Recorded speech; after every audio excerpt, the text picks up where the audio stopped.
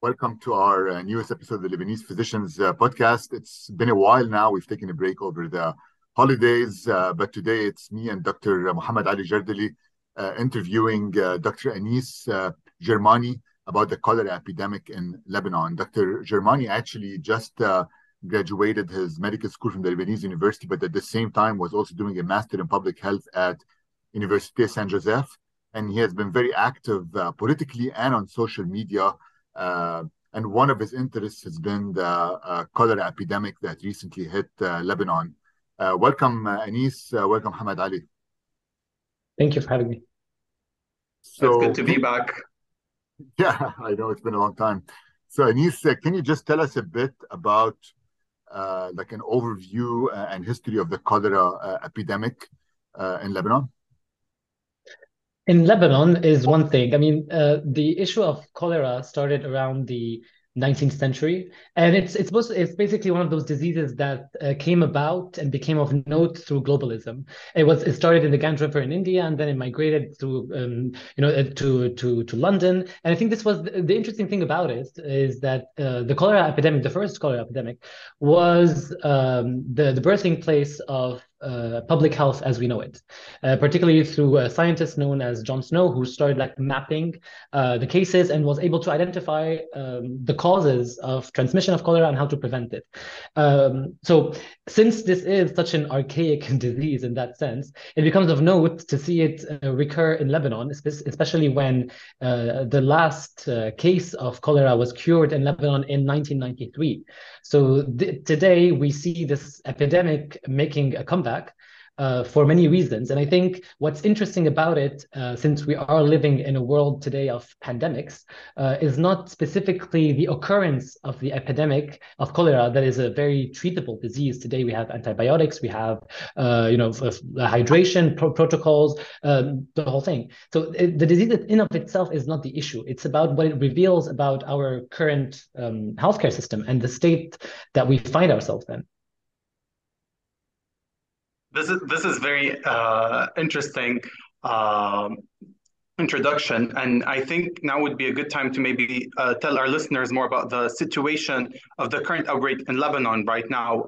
If you have some numbers that you can share with us. Yeah, of course. I mean, the thing is, we cannot separate, in terms of public health, we cannot separate entities that are connected. So we cannot speak about Lebanon without speaking about Syria as well.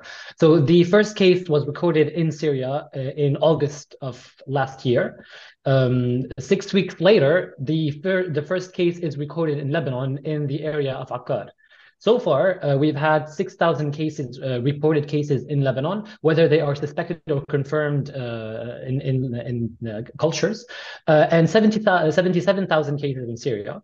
There has been 23 deaths in Lebanon, and the thing is still ongoing. And of course, we have a lot of underreporting, considering the state of the Lebanese healthcare system and the Syrian healthcare system. So our healthcare system has been ravaged completely by a very acute and sharp economic crisis, the migration of healthcare workers. In Syria, we're talking about a decade-long now civil war that has almost destroyed the entire country. So can you tell us a bit? Yeah, go ahead, Hamad Ali. No, I was going to ask, what do you make of those numbers? I know 23 deaths are a lot of deaths, but it seems that the media and the politicians are downplaying the numbers and saying that we have it under control. How do you respond to that?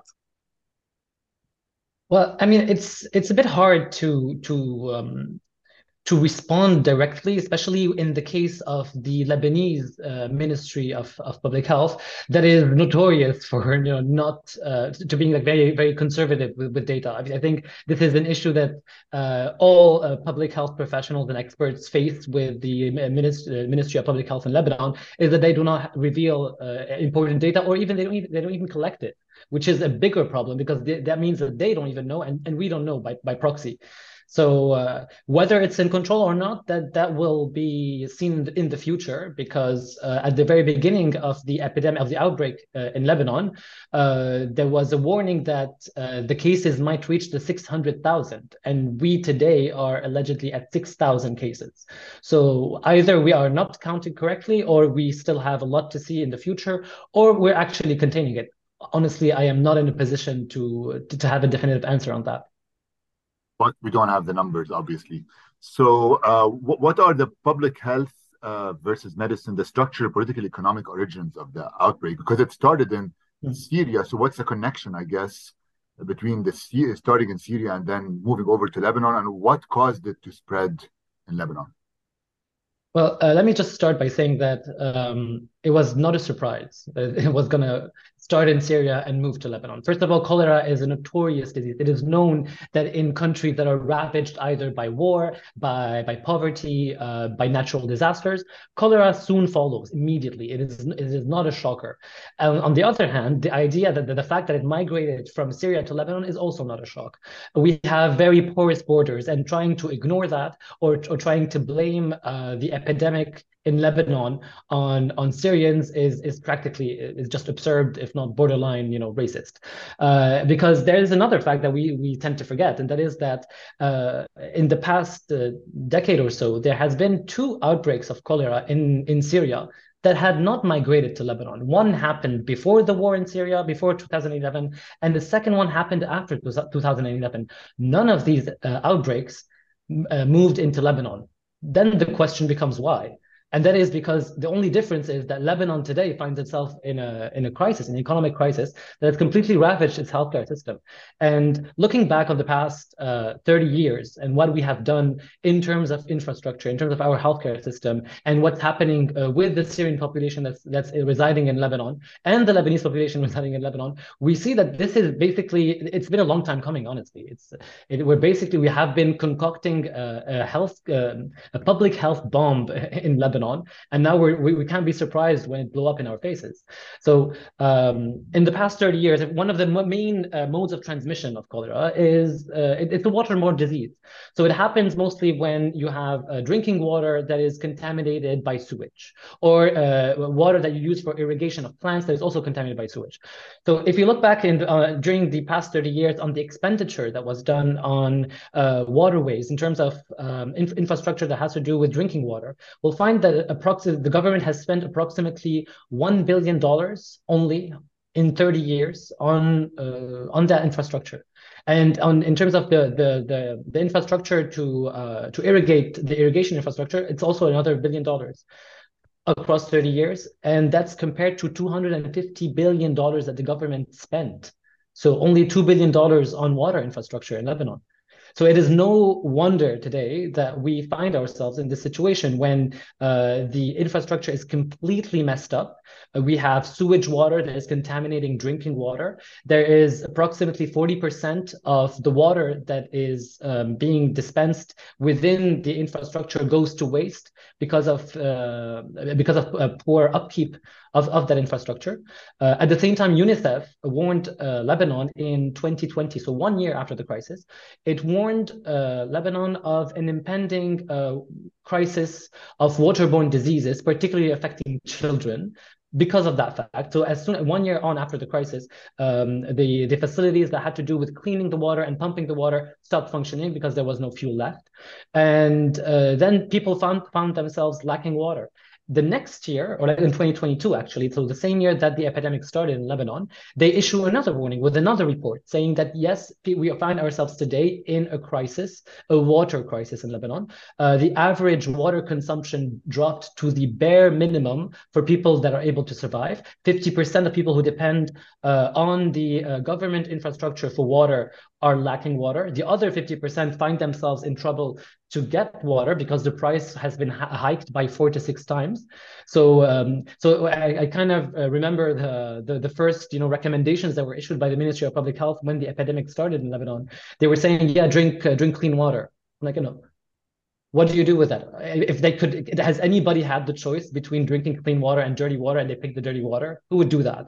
So telling people to drink clean water as if it's a thing that they have a choice in, is borderline, absurd. So okay. So the thing is, the system that we live in today, that has been under construction and deconstruction for the past 30 years, has led us to this moment. There is no one single event that can be pointed at, and we can say, oh yeah, this is because of the war in Syria, or the migrants in Lebanon, or poverty, strictly speaking. It's a whole thing. It's basically, if you want to boil it down to one thing, which is also a very broad umbrella term, it's austerity. It's austerity. It's the moment that the government decided to pay $2 billion on water infrastructure in Lebanon, while paying $40 billion, a third of all of its expenditures in terms of servicing its loan to the banks. Then this was a clear political choice that was made. And that is, I will, as a state, as a Lebanese state, I will favor the interests of banks over the interests of my people. And these choices had consequences, maybe not at the time before, because there was a lot of money to spare. So if I cannot access water, I can buy my own bottled water. But today we have to face the consequences of these choices. And so a follow-up question to this, because a lot of the politicians in Lebanon tend to try to blame the migrants for the crisis. Is that a true statement or not? And the second question is, I mean, they don't even treat the sewage, right? There's no treatment of the sewage, and it just flows down to the sea, and then it mixes with the drinking water. And people, I mean, there's a lot of poverty, so people cannot even afford to buy drinking water because drinking water is expensive at this point. Yeah. So the thing, but a quick thing, the people who are going to blame Syrian refugees for the epidemic are the same people who received a lot of funding, so they didn't even have to pay for it. It's a lot of funding to build sewage the day they are built. And according to the same UNICEF report, all of these facilities are completely unusable because of disuse and lack of investment in them. So these people definitely are gonna scapegoat the Syrian refugees. Whenever there's a problem in Lebanon, it's very easy to scapegoat the Syrian refugees. When we don't have bread, when we don't have fuel, when our economy is in shambles, we blame the poorest of the poor in Lebanon. So if you look at the situation of refugees, it is definitely a crime against humanity that we are committing against them. And at the same time, we are making sure that these people will be the most vulnerable. And then these people are definitely, as a vulnerable category of people, they're going to be more likely to catch diseases. So we have the Lebanese citizens suffer from 80% poverty, multidimensional poverty. 40% of them are in extreme poverty. In the Syrian population, 90% of them live in extreme poverty. Almost 100% of them in debt to buy food. So what are we doing to these people? So there's a thing about in public health that we talk about, and these are the social determinants of health. And that is, as a doctor, I see a patient and why they are sick, and I think about the biological reasons that led them and their treatment, and I try to fix that and address that. In public health, most diseases are man-made; they're not biological, and these factors are poverty, are homelessness, are unemployment. These are the things that make sure that either you have a disease or not. And taking into account what we're doing or actually not doing, because we're completely ignoring the Syrian population in Lebanon, we are making sure that these people remain sick. And in terms of infectious diseases, there is no such thing as ignoring a population that's living in the same geographic space that you also live in. If they're going to catch infectious diseases, you're going to also catch that as well. So ignore not a solution. So you raised an interesting point in that the onus of responsibility should not fall onto the individuals, right? There is nothing that those vulnerable populations can do to prevent cholera in terms of access to clean drinking water to begin with.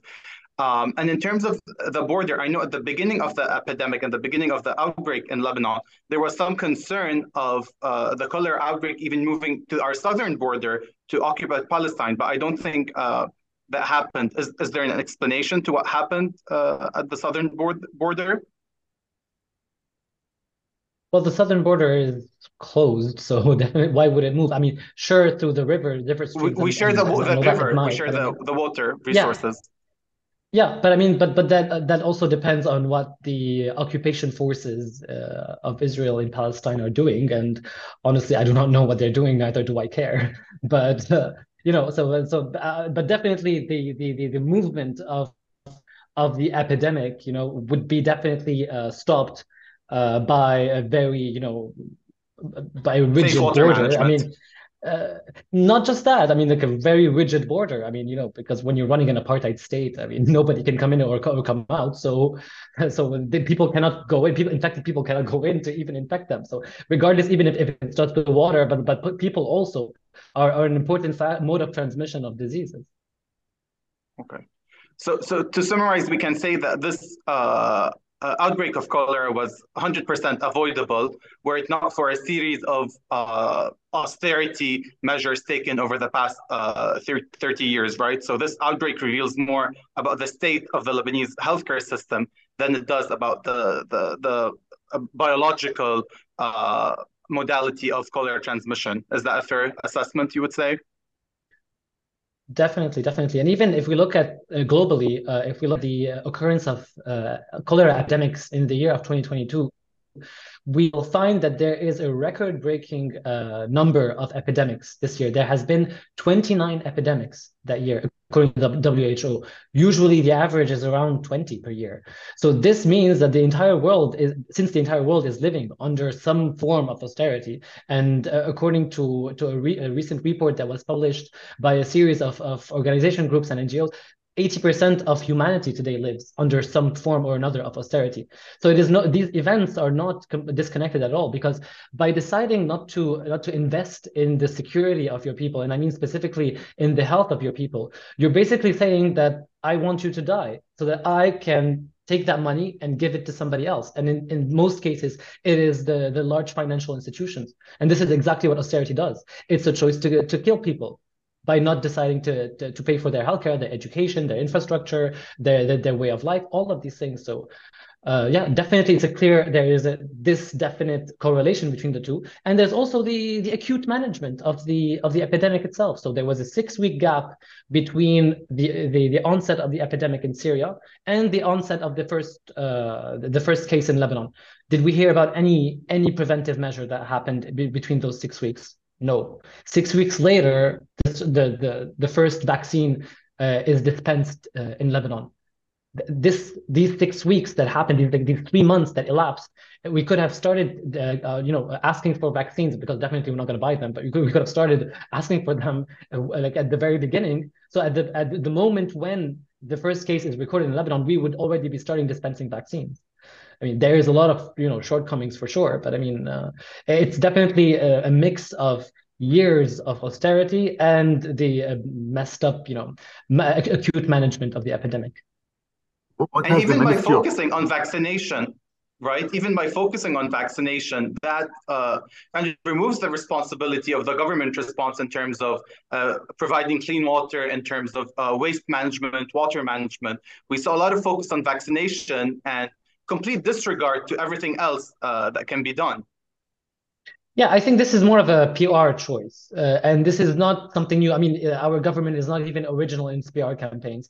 So if you look, you can easily compare it to the COVID pandemic. Response. But across the world. So when governments didn't want to provide for their citizens, not for their healthcare, not compensating them for staying at home, what did they say? Just, take the vaccine and do whatever. I don't care about what's going to happen to you. Take the vaccine, as if it's going to also solve all sorts of problems, all sorts of underlying social, political, and economic problems. So definitely, I think they're taking a page out of that book in Lebanon, saying, yeah, just take the cholera vaccine and everything will be fine. But even in that, I mean, at least in Syria, literally a war-torn country, as of last month, I think they had already almost met the target population vaccination. They had dispensed 1,900,000 vaccines out of 2 million. I mean, in Lebanon now we're reaching 600,000, and so there's definitely, and they have many more cases, a larger territory, more people. We have a lot less of all of these things,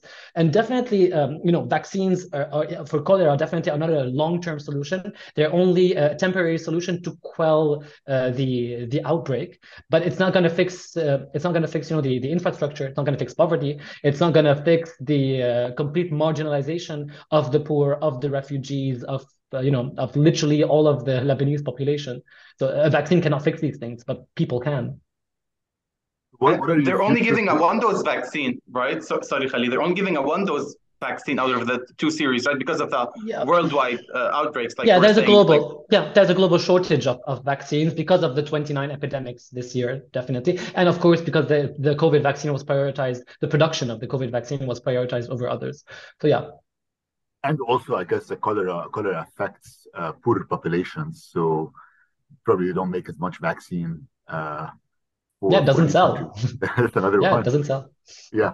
So what are so basically? I mean, even if we quell the epidemic right now in Lebanon, there's still a huge infrastructure problem that has not been solved. So, do you think the government will act to solve this problem, provide clean water for its citizens, clean the sewage?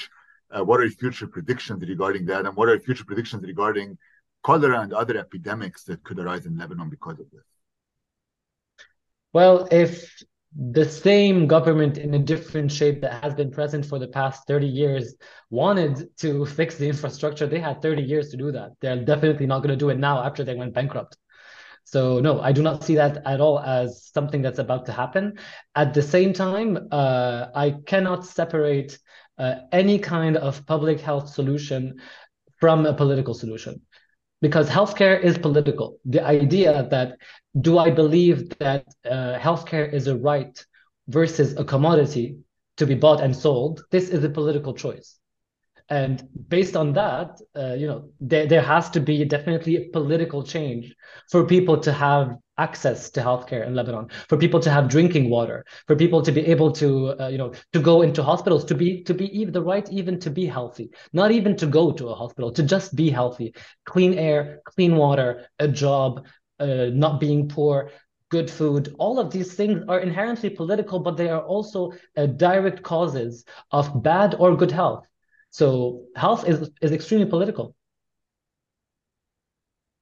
I would have hoped that this would have been a wake-up call for the Lebanese leaders to see cholera outbreak in Lebanon and read Lebanon's name along countries as the DRC, Haiti, Malawi, Somalia, Pakistan, like countries, like you said, in Syria that are ridden with war. And to see Lebanon in that list, I would have hoped this would have been a wake-up call. But I don't, what will it take for them to take this seriously? Like, I don't get it.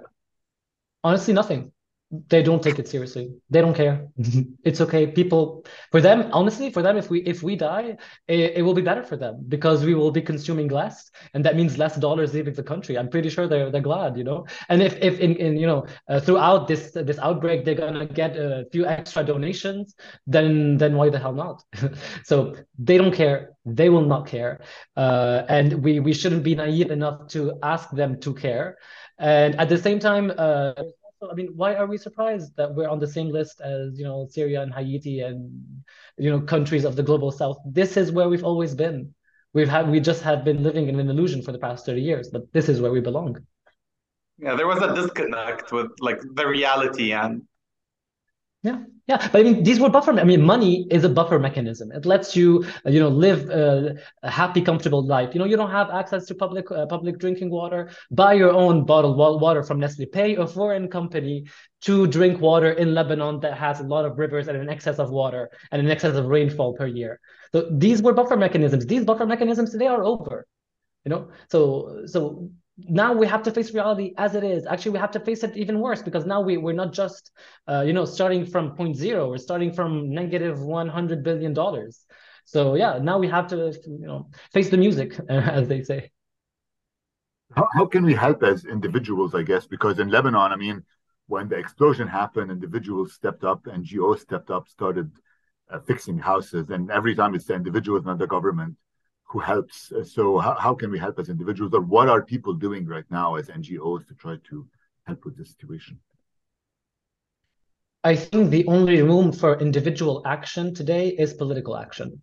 There is nothing that one individual can do to undo 30 years of underinvestment, to quell an epidemic, to fix poverty and hunger and lack of access to water. There is nothing. It's absurd to even try.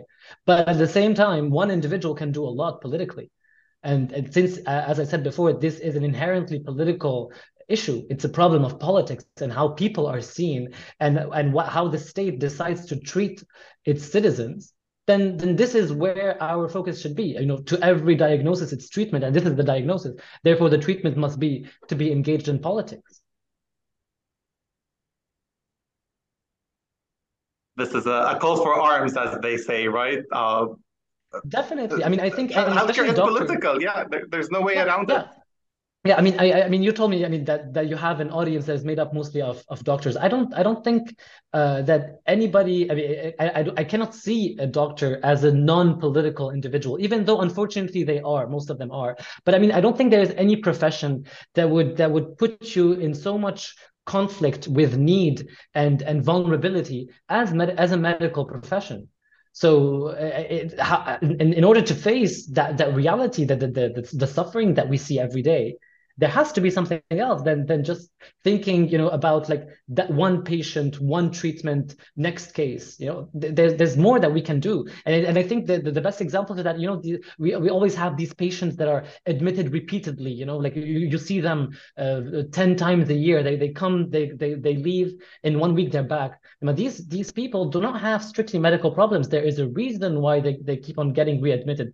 These guys have needs that are being unmet. That is why they remain sick after you have done your best to treat them, and somehow they get sick and they come back to you again. That means that we're not addressing the actual issue. And that is why I definitely see doctors and medical practitioners with a lot of political potential that is so far untapped.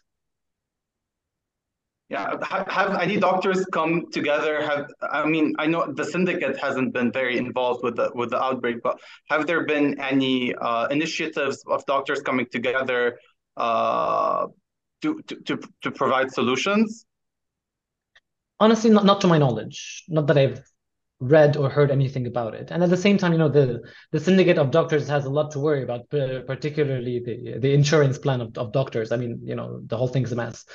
So can they even provide help for anybody if they can't even help themselves? I don't know. So Unfortunately, it's been low on the priority list, unfortunately. There's a lot of problems with that. So Anis, from your standpoint, what are your future plans yourself? My future plans? Well, finish internal medicine. I think I'm gonna stop there. I like internal medicine. I don't see myself specializing in one specific system. Definitely pursue a doctorate in public health, something that would merge the problems that we see today: austerity, inequality, and I don't know, a way out of this neoliberal nightmare that we find ourselves in. Any final thoughts?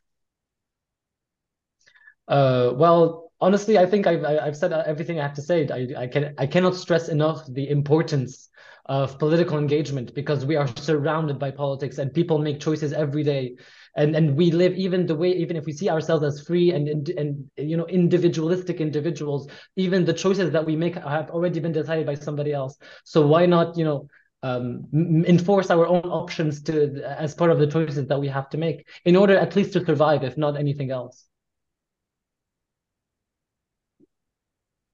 I think that's a great way to end the podcast. We talked about the social determinants of health, but more importantly, the political and economical determinants of health. And you gave a very good summary about the cholera outbreak in Syria and in Lebanon, and how the onus of responsibility is not onto the individuals, and we should come together as doctors and strive for political change, because that is the root cause of the cholera outbreak and other future epidemics. Right, Lebanon right now is very vulnerable to any number of foreseeable outbreaks in the future. So everything's on the table right now until we find a political and economical way out of this mess that we're in. Absolutely. Thank you both for being on the podcast, and I hope the listeners will learn more about the epidemic, and hopefully somebody will help out to quell future epidemics in Lebanon. Thank you very much. Yeah, Thank I think you so much for Anis's having energy me. is contagious. So I hope people feel invigorated to do something I hope about so. this. Thanks so much for having me, guys. Pleasure.